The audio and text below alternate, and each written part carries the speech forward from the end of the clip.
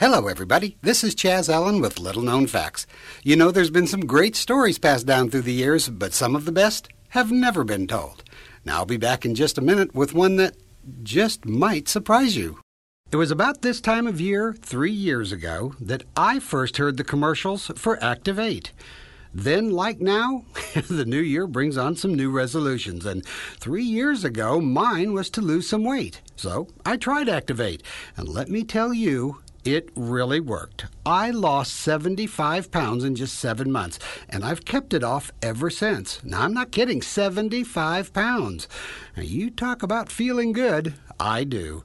I have much more energy to do so many things these days. Active 8 is safe and effective. It's a combination of 8 natural minerals that simply allows your body to burn the fat and calories at an accelerated rate. Now, if you don't like it, they refund your money. It's that simple. Just go to www.myactive8.com. That's myactive and the number 8.com. Or you can call toll-free 800-465-4411. That's 800-465-4411 or myactive8.com. The 15th Earl of Derby. Well, he just wanted his kids to be able to enjoy their little game, that's all.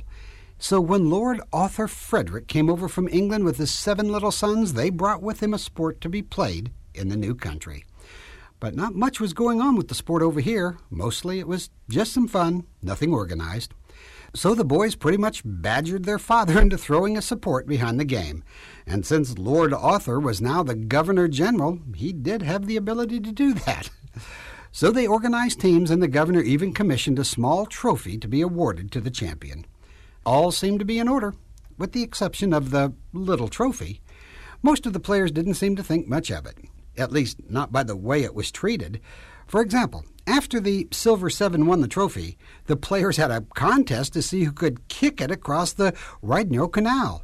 One team completely forgot where they left it, and it wasn't found for months. And when they did find it, it was being used to grow geraniums. In 1991, it turned up in someone's swimming pool and was even used once as a feed bag for a racehorse. In 1919, when the Spanish flu struck hard, the teams were afraid to play each other for fear of catching the flu from other players and the fans. So nobody won the trophy that year at all. Well, I guess the teams that compete today hold the trophy in a little higher esteem, but they sure didn't in the beginning, and for some number of years afterwards, actually. And that's the story of the little trophy of the 15th Earl of Derby. And one more thing you might find interesting. The Earl, well, he never got to see a game played in this sport, the one he made so famous, the one he devised the trophy for, the one that has come to bear his name.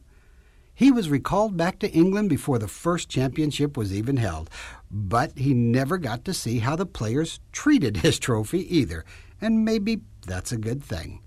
You see, it's a little-known fact that his trophy that he made so his sons could have an organized sport, well, it has been treated pretty badly over the years by the very players that worked so hard to win it to begin with.